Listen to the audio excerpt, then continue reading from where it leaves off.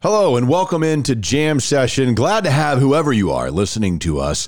Jam Session is Matt McLaren and Jean-Jacques Taylor. We're two guys who used to do a radio show on ESPN Radio in Dallas, Texas. We now do this podcast. We talk a lot about the Dallas Cowboys, other Dallas sports teams, and just our interests in Dallas, nightlife, stories, beer, all kinds of things. Glad to have you. Thanks for listening. Let's get going. Welcome. It's nice to have you here. I hope you enjoy it. I think you will. You're listening to the Jam Session Podcast. I was told that I could listen to the radio at a reasonable volume. With Cowboys insider... What's your name? Jean-Jacques Taylor. That's my name. Radio personality and craft beer expert, Matt McLaren. He's a very strange young man. He's an idiot. Comes from upbringing. And now, the Jam Session Podcast. It is indeed Jam Session. Subscribe, rate, review, hang out with us for a while, right here on the Jam Session Podcast. Sponsored as always by Greening Law, a personal injury law firm in Dallas, Texas. Greening Law fights that legal battle so you have time for healing and renewal. But right now, that moment we've all been waiting for has arrived. Ladies and gentlemen, the radio, the TV, the podcast star, the sexy Jean-Jacques Taylor. What up, dog? I would be the non-sexy one, Matt McLaren, and this is Jam Session, the podcast version 375, asking simply that you prepare to be dazzled. If not entertained. So much to get into. The man behind the Cowboys draft, the real GM of the Dallas Cowboys. Also, is Zeke coming back? Well, we'll dive into that. Don't worry. We got Stars moving on to the next round of the playoffs. They'll be playing the Kraken of Seattle. So a lot to get into. But none of this can happen without our great sponsors. And one of those right at the very top of that list is none other than Robert Greening at Greening Law. Phenomenal team, the Green Team. If you've been hurt in a car accident, if you experienced malpractice from a physician, a hospital, if you were injured on the premises of a business, if you had injury to your person, to your body, hence personal injury lawyer, you need to give Robert Greening a call and let him know what's going on. See if you've got a case, because I am telling you from personal experience, these guys will go to bat for you against the insurance companies. No, it's what Matt tells you all the time is that this thing, Matt says this took, close to 2 years. These things can take a long time. They can be tedious. They can be intimidating. They can just wear your butt out. And so you want somebody riding with you, somebody fighting for you, somebody doing all the stuff that Greening Law does. And so that's why we say if you've been involved in any of those things, if you even think that you might have a case, hey, don't sit around and wonder. Just pick up the phone, give them a call at 972-934-8900 and say, hey, here's the situation. What do you think? It usually doesn't take them too long to get back to you. And if they bring you on as a client, Matt will tell you it's a good day for you. It is indeed a good day for you. I can tell you that right now. And again, as Jacques just told you, the consultation is free. So if you think you have a case and you're not even sure, you can call them. Doesn't cost you anything. So find out. 972-934-8900. It's Robert Greening. Call him now. Offices, Dallas, Texas. So I always think it's interesting after the draft because for whatever, and you and I think people that regularly listen to the podcast are aware of this by now. But there are people who might not have heard this before. I can tell you, I have told people that I work with that'll sit here and go, man, it's got to suck having Jerry Jones as your GM, huh? And I go, well, he's not really the GM. He's just a figurehead kind of. There's a lot more. And they're like, oh, well, I don't know if that's true. Okay, well, I'm telling you it is true. So I don't know how else to explain it to you. And then, of course, this always tends to happen around draft time. And I know Calvin Watkins wrote about it in the Dallas Morning News. I think Chill had mentioned something about it on Twitter. It's one of those things, the brains behind the draft, and it's a collective, but the main guy behind the draft, he doesn't have the title of general manager, but he gets paid like he's a general manager. The Cowboys would do anything to keep him from leaving the franchise, and that, of course, is Will McClay, who you know very well.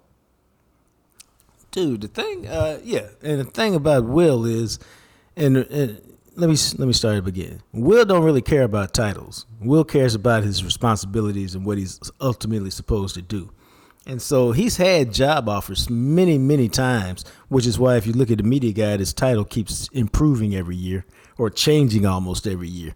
But he's happy in Dallas, man, because basically he can run the show and do almost everything a GM does. He just doesn't have a title, and he doesn't really care about the title. Why? Because he's doing all the stuff that a GM would do. Nobody thinks that Jerry Jones is sitting around looking at every snap that Amari Cooper takes before you trade for him a few years ago. No, that's Will McClay looking at all 3,300 snaps he's played in the NFL. And so you saw on draft night, if you haven't seen the clip by now, we'll point it out to you. Maybe we'll retweet it. Where they're asking for his opinion, he gives it to you, and that's how you end up with the number 1 draft pick. Yeah, I mean, he basically is a driving force behind that. And as Chill tweets out, Will McClay has the power and influence in Cowboys personnel decision. The Jones family trusts him. They listen to him. He was the brains behind the pick of Smith. Trust Will McClay. And then this key, he is the calm to the Jones family circus. And it almost seems like it works perfectly because we know this, and we've talked about this a million times. Jerry is going to speak and speak and speak. Half the time, it doesn't even make sense. Jerry is a showman. Jerry is a brilliant man at garnering attention for his franchise, which is why, even when the Cowboys have sucked, we're talking about a team that hasn't won a Super Bowl since a lot of people, like my little brother, Mark, barely was alive the last time the Cowboys won a Super Bowl. I mean, he has no recollection of the Cowboys winning a Super Bowl, and he's married and has a kid now. So you think about that. But yet the Cowboys continue to be at the top of relevancy, not just in the NFL, but around the world because of the things that Jerry is able to do. And then Steven comes along, and Steven seems to give a little bit more of a realistic portrait, but he still paints the picture and understands how to keep the Cowboys relevant. And you don't really ever hear anything from Will McClay because Will McClay is the guy who's probably the most realistic about the bunch. And if he doesn't need the spotlight, then it works so well with the Joneses because they let him basically run the thing, the scouting department, and he puts together the board. Well, when you're talking about a team, man, Will ain't seeking credit. Like, Will is not out there self-promoting. Will is not out there saying, hey, look at me. I made this pick. I did that. I mean, I know y'all worried about Jerry, but I really did all. He ain't really worried about all that. He doesn't care about all that. He's as low-key a dude as is in that position. And because he's low-key and because he's secure and because he's respected within the building, he can operate the way that he does. And for him, I've talked to him about this numerous times. Ultimately, he'd like to be a GM in name and title and run a football team and do everything. Like, he can't, how about this, have virtually complete autonomy, which he doesn't have in Dallas. Nobody does in Dallas, not even Jerry, if you think about it. So he would like to do that one day, but he ain't pressed for it. And secondly, his kid is still in high school, and he doesn't want him to really have the nomadic existence that a football coach's kid would have. So I can't really see him moving until after Gabe goes to college, which is probably 2 or 3 years from now.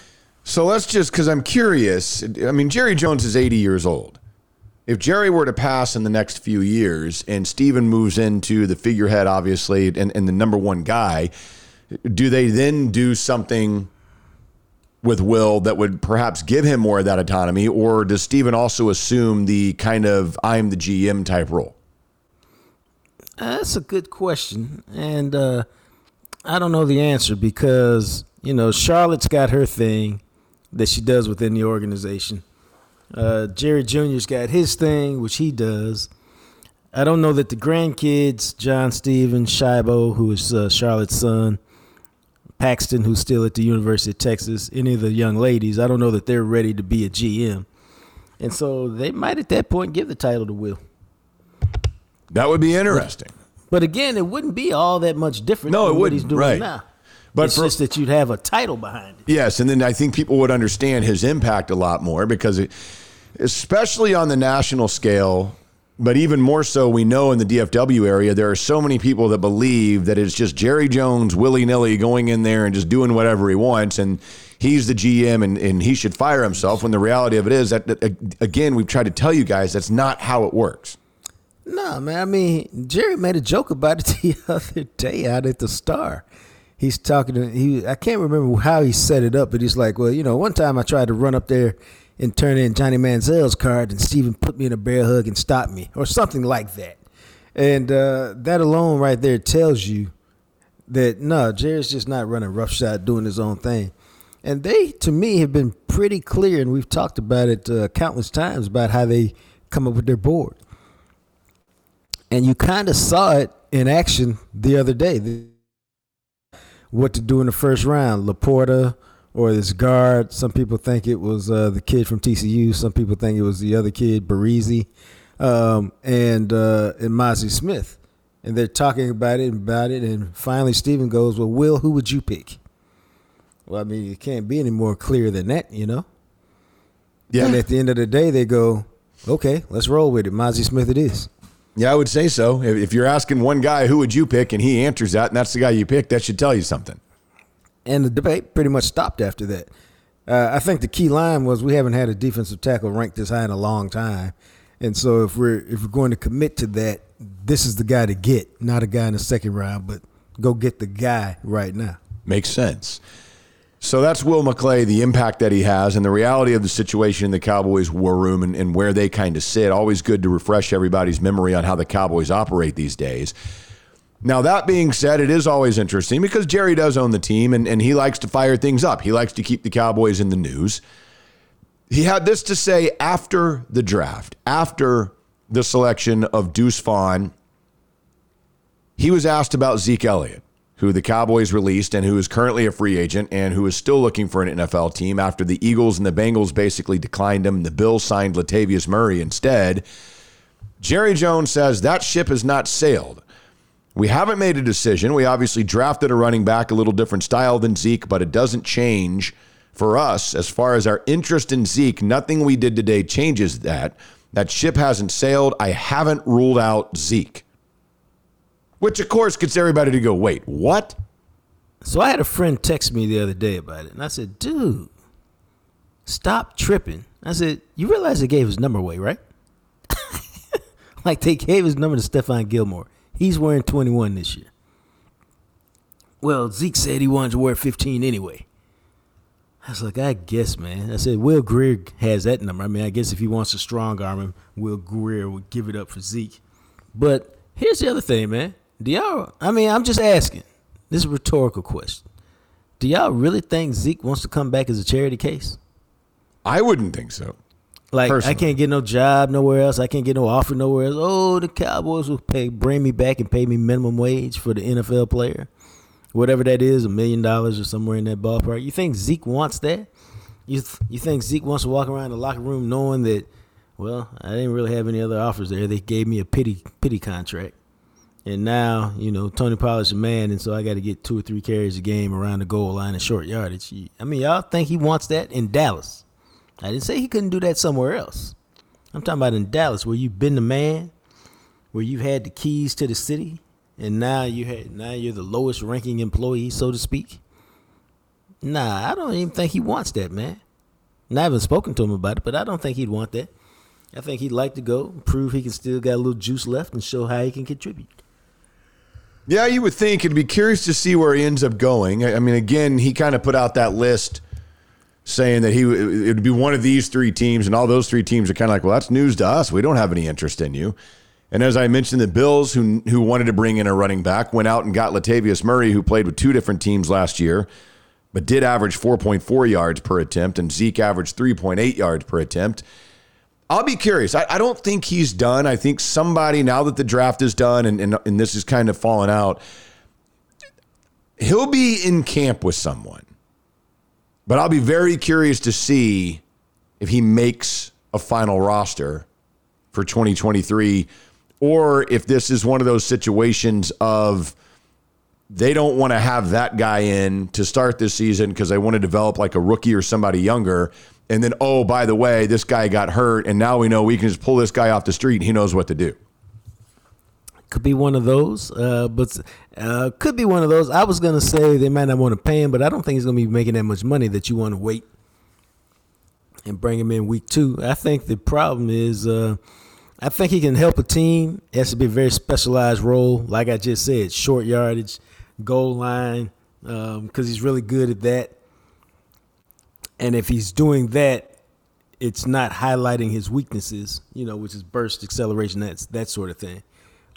So, I mean, I think it can still help somebody, but it's like anything else, bro. You got to find the right fit. You got to find the right team and the right circumstance, and it has not yet revealed itself.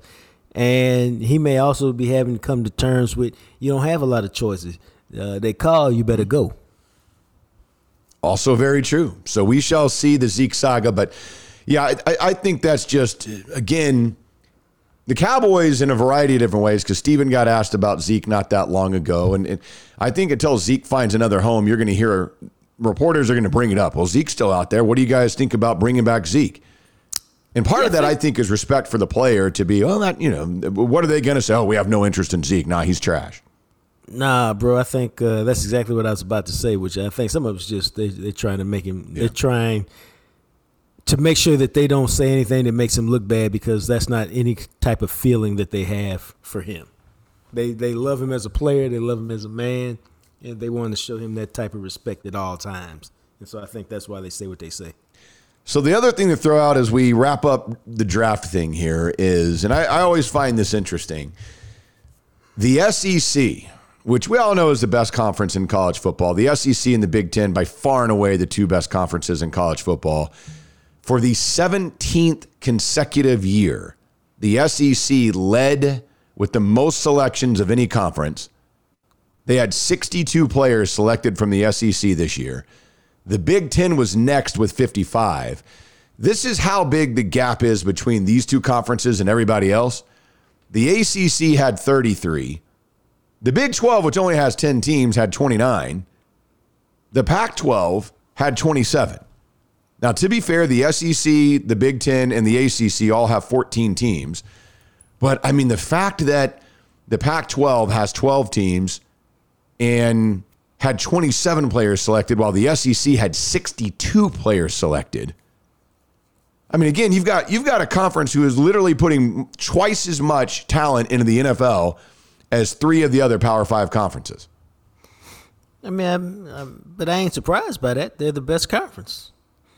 And Alabama and Georgia combined for a third of those 62 players. Yeah, because they had 10 each, yeah. Yeah, which should surprise nobody because they're two of the top teams in the country. So I'm not surprised by any of that. And it's only going to go up. Why? Because Texas and Oklahoma are coming. Mm-hmm. And Texas is getting better. And, I've said this for a long time. And, again, I ain't breaking no news here. You could tell Texas would be getting better when they started getting guys drafted, especially in the first, second, and third round. That's where your best players get drafted, and look at where those guys come from. Look how many guys Ohio State had taken in the first 3 rounds. Look how many guys Georgia had taken in the first 3 rounds. Look at Alabama, or just look at the first round, and look at Michigan. Why has Michigan kicked Ohio State's ass the last 2 years? Guess what? They now have guys being taken in the first round, multiple guys being taken in the first 2 or 3 rounds. That was not the case for a minute. So they've upgraded their talent, and guess what? Now they're reaping the rewards on the field, and you reap the rewards in the draft room. Everybody wants to know, and we talked a little bit about it yesterday, HBCUs, Jackson State, they had 1 player drafted, but I think they got 3 other guys in camps. That's 4 guys in NFL camps. That's more than most HBCU teams have. That speaks to the talent. That's why they were blowing everybody out in the SWAC, except for maybe Florida A&M, which may have had 2 guys in camps. But it ain't hard to trail and keep the receipts for success, man. If you can play in the NFL, in college, you end up in the NFL, and the best teams have the most guys in the league. Yeah, and that's where you bring up Texas and Oklahoma. They each had 5 selections in this draft. Texas, might have mentioned this the other day, but Texas, for the first time since Vince Young was drafted, had an offensive player go in the first round as Bijan Robinson went the 8th overall pick. Overshown, of course, went 3rd round. Then they had a 4th, a 6th, and a 7th rounder. And the fact, Sark has been recruiting, and they're doing a better job of developing the people he's recruiting than ever before. And you never know, but all these way too early mock drafts, it's crazy, man. Barring, we still need to see more for Quinn Ewers. Everybody's putting him in the first round next year. But the other 2 guys, barring injury, will go in the first round, and that's Xavier Worthy, the wide receiver, and Sanders, the tight end, both projected to go in the first round next year. Ewers, I'm not ready to throw that out until we see more from him this upcoming season. Yeah, I'm not. Yeah, he might need another year, bro. We'll see how this year goes. Yeah, we shall see. But the other two guys are going to be drafted very, very highly and very likely to be first-round picks. And point being, again, Texas is going to start putting some talent into the NFL because Sark is recruited extremely well and is developing what he has recruited, which we haven't seen in a while down there. Of course, they'll join the SEC along with Oklahoma in 2024. I thought it was interesting as well. Only 7 Power 5 schools failed to log a single NFL draft pick. Now, some of those probably make sense to everybody. Like Vanderbilt in the SEC didn't have a draft pick, although Tyler Steen, who played his final season at Alabama, was selected, but it counts as an Alabama pick, not as a Vanderbilt pick. Indiana out of the Big Ten had 0 picks. Duke out of the ACC, 0 picks. Arizona, and everybody would probably guess Colorado, which is why Deion's getting rid of the entire roster. Colorado had 0 draft picks. The only one that really jumps out is like, really interesting. The third team from the Pac-12 was 0 draft picks this year. They finished ranked in the top 10 at the end of the season. The Washington Huskies did not have a single player drafted. Now, they've got a lot of young dudes coming back, and they're another team that'll have multiple firsts next year. I was going to say, I think that's because all their guys are coming back. Yeah. And so that they can compete for a national championship next year. Because they got a lot of talent. And like you said, they were underclassmen. So I think that's the only reason why. They got NFL caliber talent on their team. They just ain't graduated yet. Yeah, they've got a lot of talent there, but that's kind of how it looks from a collegiate impact and some of the teams that were putting a lot of guys into the NFL. And as we mentioned, not only did they lead the SEC, but Georgia and Alabama tied for the lead for putting the most players overall of any school from anywhere with 10 each into the NFL in this draft. But as we move forward, go ahead. Say, man, I'm sorry, man. One more thing about that Quinn Ewers thing is, he's from South Lake. So his parents have money. He's got NIL deals, so he has his own money. Like, when you got your own money, and we're talking like close to 7 digits, there's not the pressure, like, I got to go to the league and get this cash. Like, you're much better off, if you can afford to, staying in school and really making your mistakes in school and maximizing your time at Texas to go from, even if you go from being a late first or early second to being a top 10 pick. You're just better off doing that. Yeah, and we'll see how it goes. I mean, he'll be eligible at the end of this year, and I think, that's why I always thought it was funny. People look, what's Archer Quinn? I mean, Quinn Ewers will be that, like, ideally for Texas, Arch Manning won't set a foot on the field ever. And I'll tell you this, I don't think he's even the backup quarterback. I think Malik Murphy is going to be the number 2 quarterback this year. Their idea for Arch was come in, give you a year, no pressure. You don't have to play. Don't worry about taking snaps. Let's develop you. And then if Quinn leaves after 2023, then it'll be you and Malik Murphy that'll battle each other for the starting quarterback position in 2024. And let's not forget, Malik Murphy is a pretty damn good quarterback when he was at Duncanville. Yeah, Malik Murphy, he looked good in spring. And Arch Manning didn't, and I don't think that's necessarily a big shock and surprise. Quinn Ewers didn't look that great at Ohio State when he came in as a true freshman who was 17. So it takes time, man, even if you're really, really good at the quarterback spot, to adjust and adapt to the speed of the game and all of that. Yes, it definitely does. So we'll move on. Got to get into stuff around the block here. But before we do that, again, this doesn't happen without our sponsors, guys, who help us tremendously. So when you call them and you use them, you are tremendously helping the podcast continue. And, of course, our newest sponsor that we're so excited about is Flow Air, Heating and Air. Flow Air, family and veteran-owned and operated company, over 16 years of experience. And, again, we talked about this on the last podcast. It's May. Everybody in DFW knows that maybe if you're lucky, you can get out of May without sweating to death, walking around to where you come inside and you're pumping down the AC. Doubtful, because probably here in a couple of weeks, it's going to start hitting 90 if it doesn't already before then. Then we know in June, in July, in August, in September, those long months of just running your AC constantly are on the way. That's why Flow Air right now is offering their yearly maintenance for this month for $99 per system instead of the normal $169. because they want to get your summer started off right. It's important to get your AC checked out and serviced to make sure you don't have any problems before you go into these heavy usage months. And that's why we recommend you got to use Flow Air when all your AC needs pop up. And they service the entire Dallas-Fort Worth Metroplex, and they provide 24/7 emergency service.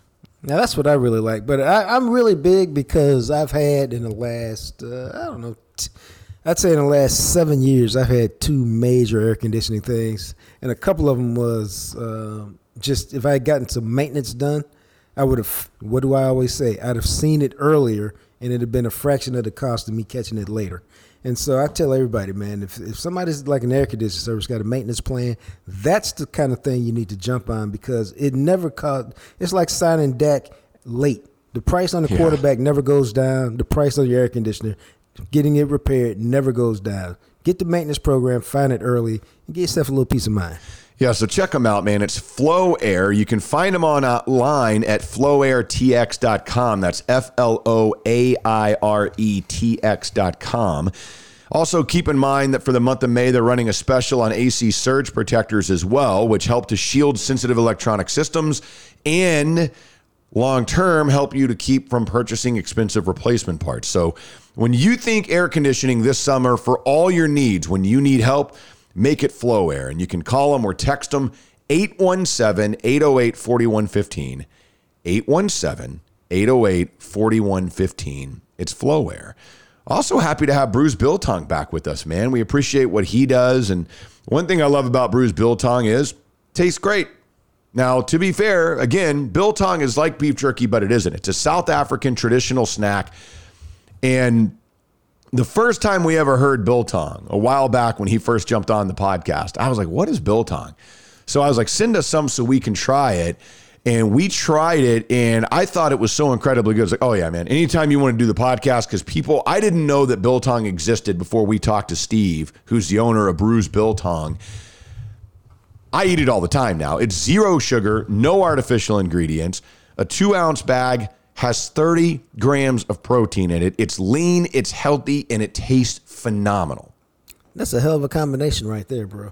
The sliced biltong is how I get down. You can also get it in a big, thick strip and slice it.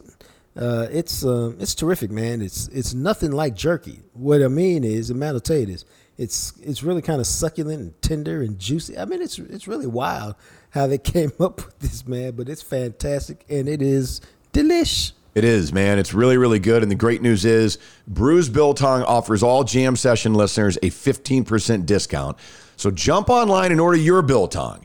Use the promo code JAM15 at checkout. You get 15% off your order. It's Bruce Biltong, BRUSBILTONG. Check them out online. So let's take this trip around the block, man, because I thought this was really interesting. You sent this the other morning, and I started really thinking about it. You just sent a question. I do that from time to time. What's one product under $500 that's impacted your health the most? And so I started thinking about this, and I don't know which one to throw out there. So I thought of 2, because the first one I thought of was my Fitbit. And damn, yeah. I wear a Fitbit, and I've been wearing a Fitbit probably for about 4 or 5 years now. And recently, this past Christmas, I upgraded our Fitbits to the new version of the one that I forget exactly which one it is that we use. But I got one for me and one for the lady because her other one had broken. So, it's the Charge. So we got the Charge 5, which is the new version of it. And I subscribe to the premium. I think it's like $7 a month. It tracks your sleep. It tracks your heart rate. You can enter in all kinds of things when you eat it. Your water consumption. It can do all kinds of different things. And the new Fitbit even offers, like, you can do with the app, if you pay for premium, you can do meditation sessions and all that type of thing. And I get obsessed with stats, man. And the Fitbit, when I first got it, and I got to give the lady credit because this was all her. She thought I would enjoy it because she knows I like to track stuff and that I get obsessed with statistics. But I hate wearing watches. And she knew that. Like, I never wore a watch. Like, I've had people give me watches before. My mom gave me one probably about 20 years ago that I actually liked, and I wore it, and then it broke. And I just don't like having jewelry on. Like, I don't like necklaces. I don't like when we get married, I'm not going to wear a ring. I'm going to get a tattoo so I don't have to wear a ring because I can't stand wearing jewelry of any kind. And so the watch thing, when she first gave me the Fitbit, man, I had to mentally fight my discomfort to make myself get used to it because it was worth it to me because of the information that I was getting from the Fitbit. Nah, man. I mean, you know me. I'm a Fitbit guy. Matter of fact, I was trying to look up real quick how long I've had it, and I did it for the same reasons as almost everybody's got one. There's some stat on there that you like, or something that you really get down with, and mine just happened to be two of them was resting heart rate. Like, you know, call me, you know, I don't know what to say about it. I'm just obsessed with the resting heart rate. I think because the lower your resting heart rate, I equate it to being in good shape. And so I'm forever trying to get it lower and lower and lower and lower and lower. And I remember mine topped out at about, probably about 56 or 50. I think it was 55 or 56 last year. And then I remember I took my son to get a physical. This is right, his last physical going into football season. Mm-hmm. That dude's heart rate, bro, was 44. That's wonderful. I was like, I am so jealous. Yeah, man. But of course at that point he was a finely tuned athlete, and so you would expect him to be in great shape. But no, that's why I got it, and I was trying to see because, you know, for a long time I used to put my workout stats in Facebook every day, and I was trying to see how long I can go back and find a Fitbit marking. But I've had it probably at least 5 or 6 or 7 years. Yeah, man. I mean, I pay attention to all that stuff, the heart rate, the sleep schedule, because now, you know, the new versions are measuring your sleep a lot more, which is really great and keeps track of how many times you wake up and all this type of thing, like the percentage of what types of different sleep you're getting. The heart rate stuff is really important to me. Even the steps, because I became obsessed. Like my goal this year is to have 70,000 steps minimum each week of the year, which is 10,000 steps a day, obviously, but not, I don't necessarily get 10,000 steps every day. It's just making sure I get the 70,000 every week. Right. That's a good goal. And so far this week, every single week this year, since the beginning of 2022 or 2023, I've exceeded 70,000 steps. Oh, no, I know I haven't done that. Yeah. It's when, you know, obviously I haven't done it because I've been doing a lot of writing and sitting, which is why it's important for me to get out, make sure I work out every day. Yeah. Just to loosen it up, because you can end up sitting and writing 4, 5, 6 hours a day, which is, you know, not being very active at all. Yeah. I mean, you got to get up and move around a little bit. And so, you know, that'll be interesting to see if I'm able to do that throughout the course of the entire year. I mean, barring an injury or something happening to me, I don't know why I wouldn't be able to. You just sometimes, like this is so nuts. Like when I wake up now, usually in the morning, I will walk in a circle. I mean, not like I walk from the living room around the kitchen and then back into the living room, and I'll do that for like 30 minutes. Are you serious? Yeah. Okay, that borderline sickness problem now. Yeah, I'm worried about you. And then usually that you know, it's what are you doing? I'm just like, it's basically like a walking meditation, just thinking about my day and just different things and focusing on certain things. And I log like over 2,000 steps just doing that in the mornings. And then I go about the rest of my day. Where is the lady fiance? She's usually in the bedroom, probably still asleep when I'm doing this. Okay. But she knows I do it because one morning she woke up and she was on the couch and she said it was driving her insane. Oh, I believe that. And I was like, well, go back into the bedroom. You don't have to be out here. But yeah, there are certain things I've done that I've gone nuts. The other product that I thought of when you asked that question, one product under 500 that's impacted your health the most. And this is because I still do that. This is my workout to this day that I've incorporated some other stuff with, but the main focus of my workouts is that cross rope that you showed me a couple of years ago. And I do multiple cross rope exercises a week.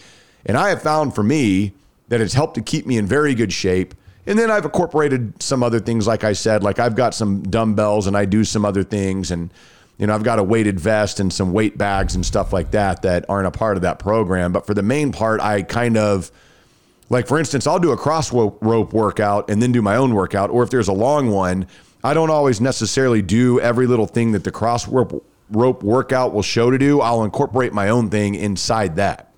Right. If that makes sense. But I love doing that, man, because it's a great cardio workout. And if you incorporate some weights with it, it ends up being it's just, I really enjoy it. And it's working. It's worked for me. So. Well, what he's talking about is cross rope, and you can look it up online, probably crossrope.com. They're jump ropes, but they're a little higher weighted. quality. Yeah, they're a little higher quality, and they're weighted. And you can go really heavy, like 3 and 4 and 5 pounds if you get down like that, or more like a pound and a half, 3/4 a pound, whatever. But whatever it is, you can get a really good workout in it. And the reason why our podcast works, why our radio show works, Matt's taken 2 of my things under 500 that I would say, because we're the same dude. Just without some of my sessions are not quite as deep as his, but they remain obsessed nonetheless. And I think the other thing on my list, bro, you can probably guess what it is. It's the air fryer. Yeah. Because I literally air fry everything I eat, probably. Like I have, I can't even tell you the last time. Last time I used a stove, I think I was baking some cornbread, and that was about Thanksgiving time, something like that.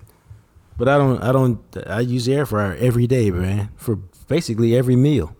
It's quick, it's fast, it's fantastic. It's better. Like I don't even use the microwave really, except to defrost most of the time, because everything goes in the air fryer. Because when you microwave stuff, it gets a little soggy.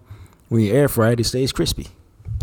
Yeah, man. I mean, there's a lot of things, and I've read a couple of books recently on health and aging and longevity and all that type of thing, and I've really adopted some of the things that it's kind of the same philosophy from 2 different doctors. One was a little bit more hardcore than the other one, that kind of approach, I guess, medicine in a sense, in a different way, and how to use more food as medicine and taking better care of yourself and whatnot.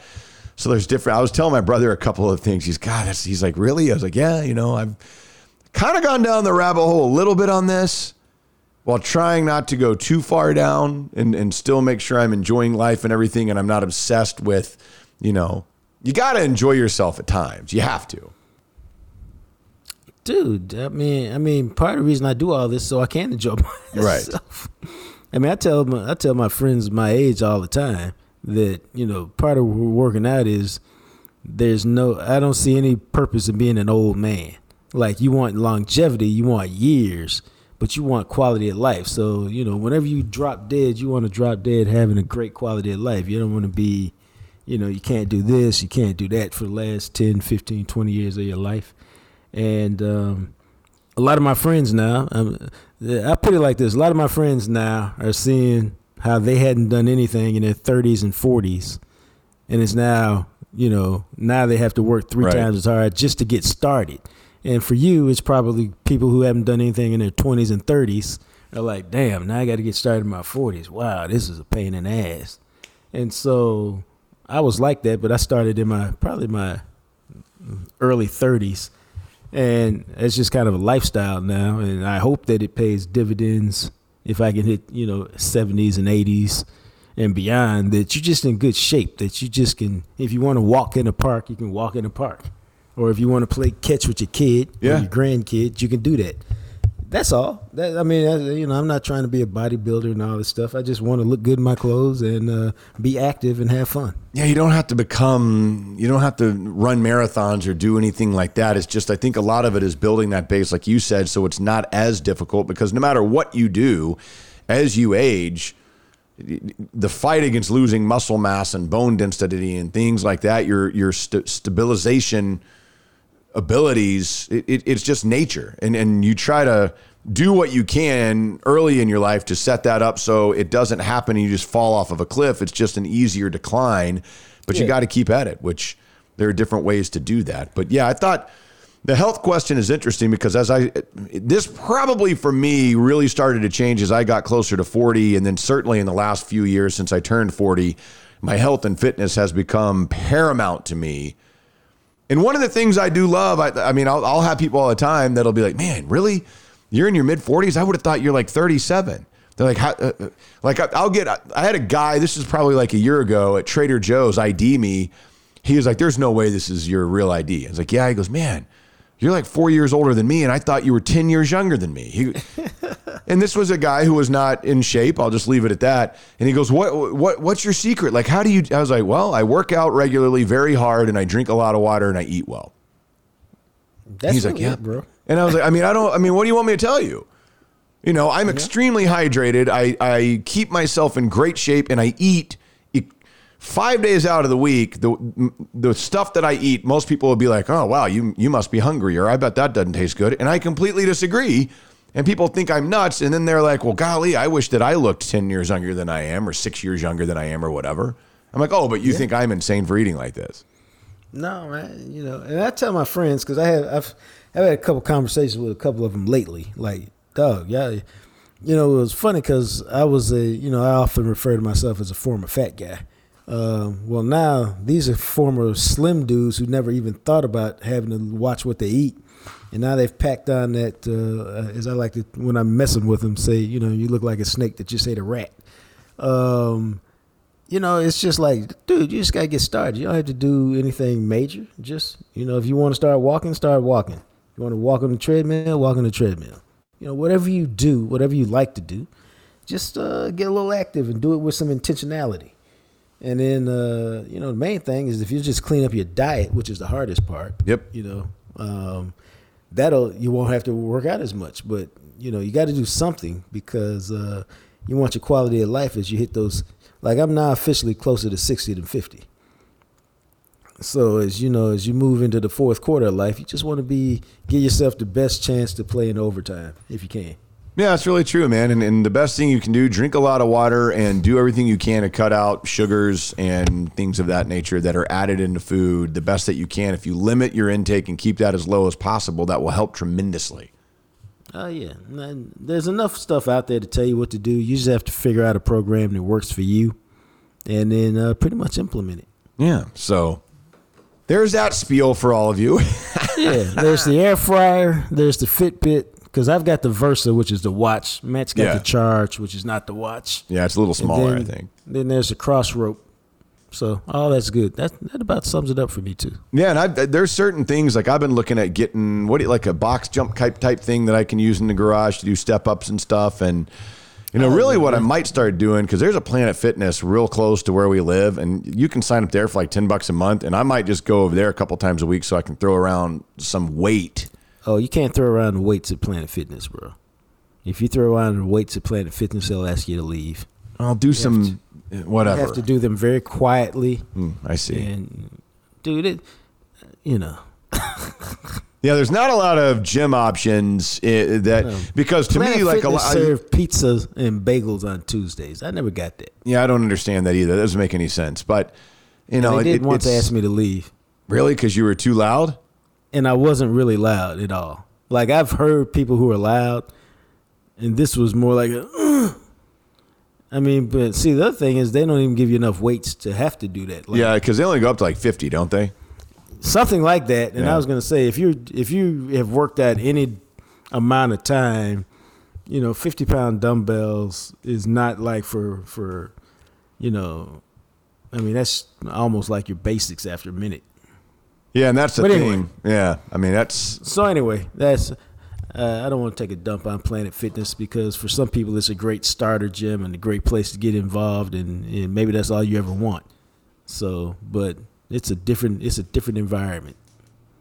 It is definitely different. I guess that's good because that's what they want, but it is really different. It's true, and they're super popular, man. They're everywhere, which is great because I do think it's a great entry-level thing to get people started who feel uncomfortable going to other gyms. No, that's why I said it was a great model. Yeah. And I can't remember why I was going there because it's not a normal place I would go. But I was working out with a friend of mine who wanted to get back into. He was a former Division I football player who had some shoulder injuries, and so he just wanted to start off slow. And Yep. And it was kind of like the midpoint between our houses because we were working out at 5 a.m, so we just opted to go there. And I'm not even sure a place like 24 Hour Fitness had opened yet in Dallas. That's how long ago it was in my neck of the woods. So that might have been why we were there. Otherwise, I can't imagine why I agreed to go there. Yeah, it's wild, man. The gym options around here, because I don't like having to go out of the way to go to the gym, which is why I started working out in the garage during COVID and why I continue to work out in the garage. And I've added a bunch of stuff to do some things because I don't like to have to drive, this is 20 minutes out of my way this way, nowhere near where I live to go to a gym. No, true. You know what I mean? And that's why like Planet Fitness is literally right down the hill, probably 5 minutes from here. And outside of that, there's not one I'd have to go out of the way to go to the gym, which is ridiculous. Well, in that case, it'll work for you. Yeah, because there's no 24-hour fitness here. There are some nicer ones that took over, like Gold's Gym completely vacated the area, and I forget what it's called, like 24E or something, that has a couple of nice ones, but they're not convenient, which is unfortunate. I'm like, man. No, it has to be convenient. Make one convenient. Most people say it needs to be, within 10 minutes. Yeah, because otherwise you won't go, because nobody wants to go out of the way. Right, because I've been trying to go to a Lifetime forever, but there's never been a Lifetime near me. Yeah, and there's one probably 15 minutes from where I live, and it's just, I looked into it once because they have classes and stuff, which I think the lady would do that if she could do some group classes and all that. And man, the cost to go to Lifetime, it's just comical. Yeah. I'm like, God, what does this come with? Like, I mean, and I know it comes with towels and they do all this stuff and it's super nice. I'm like, man, that's like a resort. I mean, you guys aren't kidding around with that price. Mm-hmm. I go to Cowboys Fit now, which is ironic. Oh, there you go. That is the Cowboys gym, but it's a good gym. It's got everything. It's got everything you want, and they don't bother you a lot. And it's crowded at the peak hours you would expect, and other than that, it's manageable. And it's a really good gym. So there's a little gym talk for you. There you go. The other thing I wanted to throw out here for you is we had a couple of really big names that have moved on into the afterlife in the recent few days. One of those, and I think pretty much everybody recognizes these two names. One of those is Jerry Springer, who passed away last week at the age of 79. And he had pancreatic cancer, which everybody I think is aware that that's one of those that is one of the cancers that still to this day, if they tell you you've got that, it is not good. No, it's over. It's just a matter of how much time. And what's crazy is I swear he was at the Cincinnati Reds Rangers game, and then 2 days later they announced that he had passed. He might have. Although it seems like you'd be so weak you couldn't really get to it. That's what I would think. But, man, I swear that was him sitting behind home plate. I think it was the first game of that series last week.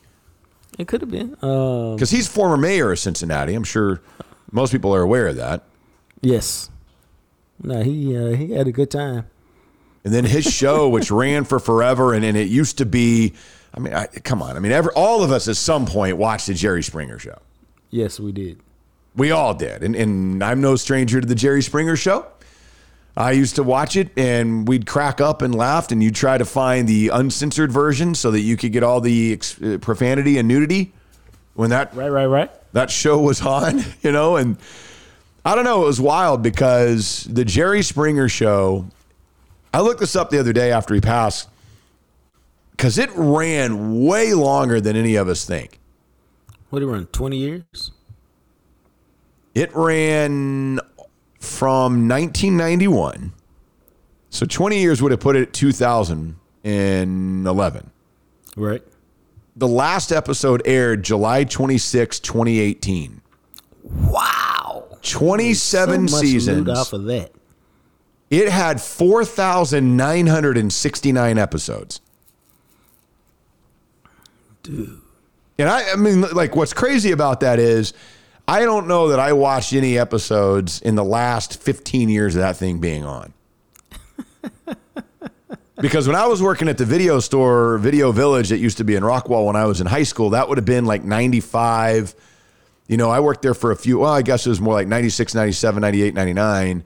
And Jerry Springer was like at its height. And we used to rent uncensored Jerry Springer VHS that would have like a whole season on it or whatever, and you could go and watch it and see all the stuff that they blurred out or edited out from TV. How much do you think Jerry Springer made at his peak? Man, that's a really good question. At the peak of Jerry Springer's show, I'm probably undershooting this. I'm going to go $30 million. Now you're thinking about today's money. Remember, he was making money back in the 90s, 2000s. See, he probably peaked right around the 2000s, or maybe a little bit earlier. So his money wasn't that long. What was it? $8 million. God, that's it? Okay. Well, I mean, and you're right. I mean, 25 years ago, $8 million is probably like $100 million today. But you know what? Yeah. That's crazy, man. His net worth, I mean, depends on where you look. Forbes says that his net worth when he passed was $96 million. Not bad, huh? Not bad at all for a dude who was a mayor of a major city and then had a trash talk show with the weirdest topics of all time. Like, you know what? It used to be that some of those articles the New York Post puts out used to be Jerry Springer TV show episodes. Seriously, I read an article the other day. I swear to you, this is a real article. The headline of it was, "We're conjoined twins and share a vagina, but only one of us has a boyfriend." And I immediately thought, that's a Jerry Springer TV show right there. Jeez. And it was a true story, man. It was a set of conjoined twins, 2 girls, and one of them had a boyfriend. And I mean, and she said that they hadn't been intimate yet or anything, but it was, I mean, just the weirdest thing. And the guy's like totally in love with one of the conjoined twins. I was like, man, how does this work? Like, he don't like the other one? They get along, they said. No, this is a trip, dude. Like, a part of it, because they're like in their early 20s, a part of it is the one girl that he is with falls asleep before the other one. So when he spends the night, he ends up staying up talking to the other one because the girl he's dating has fallen asleep. I didn't stop it, man. I'm just saying, I don't know what to do. I don't know. Can you imagine making love to the one and she goes, and the other one's upset or jealous? She's like, you aren't doing anything over there. She's faking it. I can tell. Yeah, I mean, I don't know what you do. I wonder that, like, do they both feel it? I mean, if they share one, do they both feel the sensations? Do they both have erogenous? I don't know how it works. Bruh. And the article didn't say, and I don't know, man. That was just wild. But the one twin did say, because they like to see each other a lot and spend a lot of time together, that she lets the single conjoined twin, she gets to choose what they do so that she'll be enjoying the date that they're on, since she obviously has to go with them. It's a trip, man. I'm telling you. It's a trip, but wow. And so the other celebrity who passed away, and this was on Monday at the age of 84, and another one that I'm sure everybody is familiar with, if nothing else, you know his music, and that is Gordon Lightfoot, who passed away. And he had some songs that apparently were very popular. Like what? I'm trying to think. Because I'm unfamiliar with Gordon Lightfoot. He had The Wreck of Edmund Fitzgerald, Sundown, it says. I know the name. He found success in the 1970s with the song If You Could Read My Mind. He had a ballad called The Wreck of the Edmund Fitzgerald, which reached number 2 on the Billboard charts in 1976. Other hits included Carefree Highway. Let's see. I don't think I can sing you one, man. So I don't know what to tell you. The beauty of Apple Music is you can go right there. And I guess he's like a folk dude.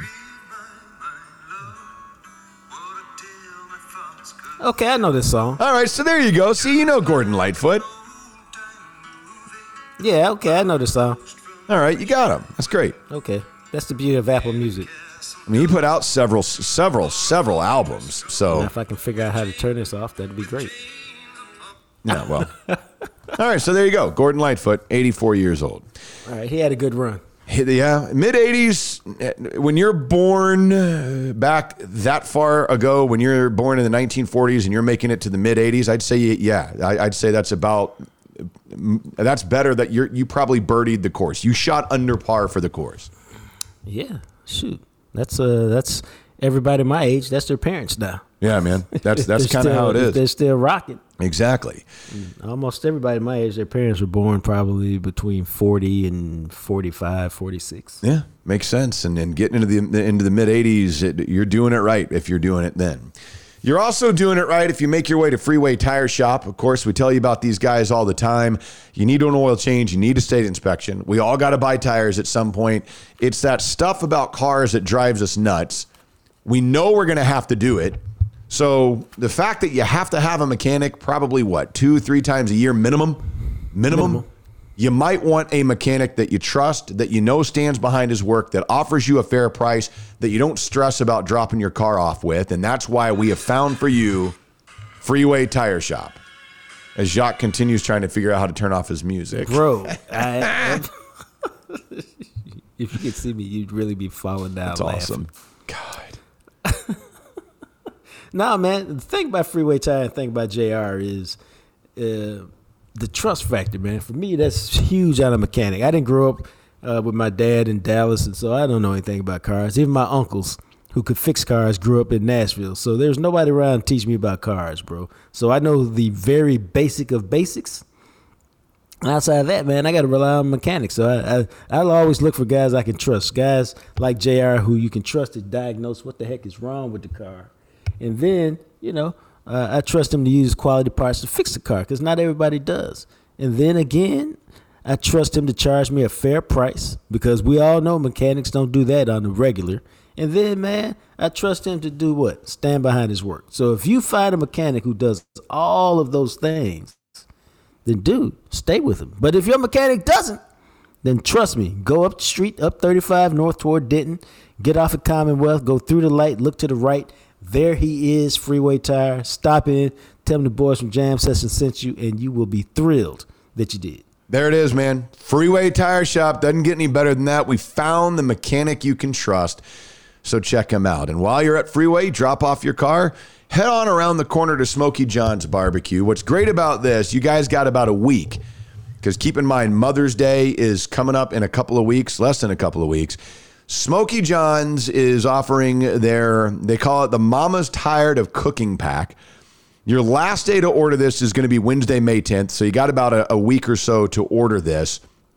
But everybody has Mother's Day gatherings. We all have Mother's Day gatherings. This is 2 pounds of brisket, 1 full slab of ribs, 1 whole chicken, 2 half-gallon sides, a gallon of Smokey John's sweet tea or lemonade. It comes with the rolls, the barbecue sauce, all of that. You talk about feeding your Mother's Day party. All of that from Smokey John's for only $170. That's why Smokey John's, man. That sounds like a heck of a deal. And I saw Brent and Marcus from Smokey John's this weekend at Von Miller Day and had a little bit of food out there, just a little bit, and it was fantastic. But if you roll through there, if you don't want to get that, if you were looking for something a little smaller, go with the Jam Session Bowl. Now, check this out.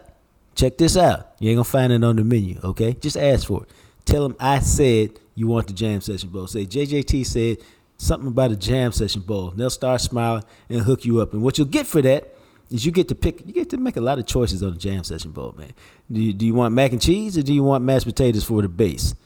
Which 2 of the 5 smoked meats do you want? Brisket, sausage, I don't know, chicken, I don't know. Take your pick. I rock with the brisket and the sausage. And then all the stuff that comes on the baked potato, loaded baked potato. Take your pick, man. Chives, bacon bits, sour cream, butter, the works. And then they throw the sauce on there. Now, if you like Matt, you want it just drenched in sauce, that's cool. If you want me, you drink it out the bottle. Well, not really. Matt does that too. But hey, it's all delicious no matter how you do it. It's a Jam Session Bowl. Order it up. And hey, it feeds 2, maybe 3 if you got a little shorty. But the Jam Session Bowl, you will not go wrong with it. You're exactly right. What's great, Juan sent me an email. He said the Jam Session Bowl has become a hit. Folks order it based on seeing people in line.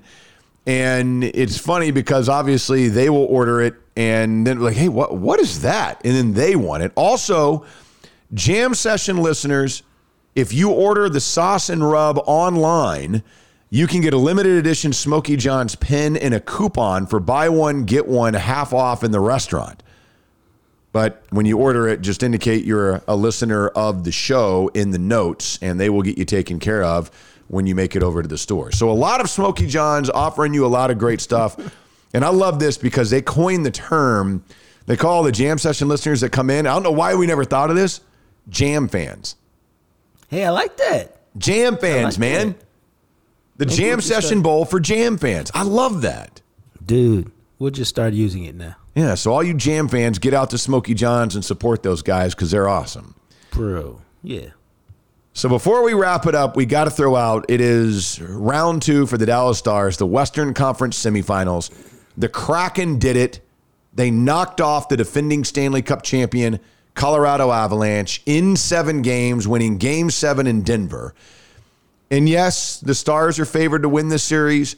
The Stars are better on offense. The Stars are better in defense. The Stars are colossally better in goal. So was Colorado. Okay? Let's just throw that out there. Colorado was heavily favored and a much better team all across the ice than Seattle was, and Seattle took them down in 7 games. I will say I do love this because they'll play tonight as we record this on Tuesday. The Stars have had 3 full days of rest. The Kraken just played an insanely physical 7-game series that wrapped up late Sunday night, flew to Dallas, had 1 day off, and will get ready to go tonight. So you would think, at least in Game 1, early in the series, Dallas will have fresher legs and might have an advantage. 1, you're at home, and 2, you've had some time to rest up for a couple of days that has not been afforded to the other team. I think this is a game that they need to win for all the reasons you just mentioned. Plus, home ice has not really been a big deal in the playoffs. I think home teams are like 18-31, so it's not been a big deal. But you know me, man. I believe these series are all built on confidence and belief. And so you want to set the tone early that, I don't care what you did against Colorado, that shit ain't working here. And the way you do it is you come out, you attack the series, and you go get it and you win. They're the more talented team. But we all know winning series, winning in the playoffs is not always about talent. It's about grit and grind. And anything you read about Seattle says they are a grit and grind team. And so you have to meet them where they at and play that style and then let your own talent take over. Yeah, and it's going to be really interesting to see because it looks like Pavelski is going to be able to play and that they're going to throw him out on the second line and get him back into the swing of things. This is going to be really interesting because Seattle has a lot of depth. They don't have a lot of star power. Dallas has star power and some depth. Colorado was missing one of their top 3 guys, oddly enough, Valeri Nichushkin, who used to be a Dallas Star and did nothing with the Stars and went to Colorado, has been one of their top 3 players. And we'll see. The Kraken made it really, really difficult for Colorado to generate scoring chances, especially in Game 7. Tyler Sagan's been playing phenomenal. Joe Pavelski is coming up. They get a lot of contributions from their top 6 here, but they also get guys on their 3rd and 4th line that do a lot of things for them. Dallas's defense is phenomenal. And the way that Jake Ottinger has been playing in goal, he has just been... He's been elite. He's been absolutely elite. So this is one of those series that the Stars play the way that they are capable of playing and the way you expect them to play. They should win this series. If they don't, much like Colorado found out, Seattle is more than capable of taking them down. But this is an uphill battle for Seattle. No, I don't think there's any doubt about that. I think Stars are the favorite, and Stars just need to come out and do what they do, man. If they do what they do, they'll be good enough. Even if it takes 6-7 games, but hopefully they can get rid of them in 6, if not 5. I hope so, man. And again, the fact that they've got home ice in this series, you've got another opportunity. You get 4 at your place if need be. I'd like to see them go out. You got to take advantage. Seattle's got to be tired. Coming off that series, they got absolutely no break. They get 1 day off, and they're right back into a Game 1. Dallas needs to come out on Tuesday night, fly in, get out to a lead, and get the early series lead in this. They need to tell Seattle, look, We're not Colorado, and they need to do to Seattle what they did to Minnesota the last couple of games. Win it 4-1 tonight and never let it be a question in game one. You're the better team. No, exactly right. Exactly right. So we'll see, man, but I'm stoked about it. It just sucks that once again the Stars get screwed with these because it's an 8:30 puck drop, which really means 8:50. It's ridiculous. And I feel you on that, man. It's highly unfortunate. Or an early morning. Yeah, man, it'd be really a lot nicer if they could just find a way to make these games a little bit earlier. I get it. I mean, at least in this one, they're both not like against Minnesota. They were both Central Zone time. I mean, the puck's dropping at 6:50 in Seattle, so at least one of the audiences gets to hang around for this. I'm gonna tell you straight up, man. I seriously doubt that if this game goes to overtime, there's no way I can't watch the overtime. There's just no way. Nah, just tape it, catch it in the morning. So again, they'll play Thursday night, same time, Thursday night, 8:30 on TNT. And then I would assume Saturday night, although they haven't released the schedule yet. And Saturday, I'm going to be in Nashville at a Taylor Swift concert, so I'm probably not going to be able to watch Game 3, which is unfortunate, but we'll figure it out. Yeah, I'll be watching. I'll keep you apprised. I'll send you a text. Yeah, maybe I'll be sitting there at Nissan Stadium in Nashville with it streaming on my phone. And she's like, what do you keep looking down at? I'm like, this is a great song. Don't do that. No, you got to enjoy the experience. And Taylor Swift puts on an incredible concert, so I'm actually excited about going to the show. All right, that's what everybody says. Yeah, so we'll see. And then the other thing, man, how about what Florida did to Boston? Knocking off the Boston Bruins in overtime the other night. The team that set the record for most points, most wins in the NHL, had a plus 128 goal differential, which, to show you how big of a deal that is in hockey, Boston led the league plus 128 in goal differential. The Stars were second at plus 67. Wow. That's how dominant Boston was. Up 3-1 in the series. Up 3-2 with a minute to go in Game 7 on home ice in Boston, and they lose the series. I need to go back and read some things on how that series flipped, how it turned. But I watched the third period of the game. It was riveting, back and forth. Watch the overtime. So I mean, it was fantastic. The goal in overtime was just, the gorgeous. One that tied it up was sensational, and the one in overtime, like, dude. It was just gorgeous. How do you shoot? What's really, okay, he hit it from just above the red circle, and he hit it like upper 90, which is, it's just insane to think you can shoot like that. But then if you go back and watch the whole play, you can see how he was at the front of the net. He saw the action taking place, and so he drifted right to that spot. Yeah. So that they could feed him, and he could get a unencumbered shot off. The reality of it is, I don't care who you had in goal. That beats any goalie ever, all time. You cannot place a puck more perfect than the puck he shot to win that game.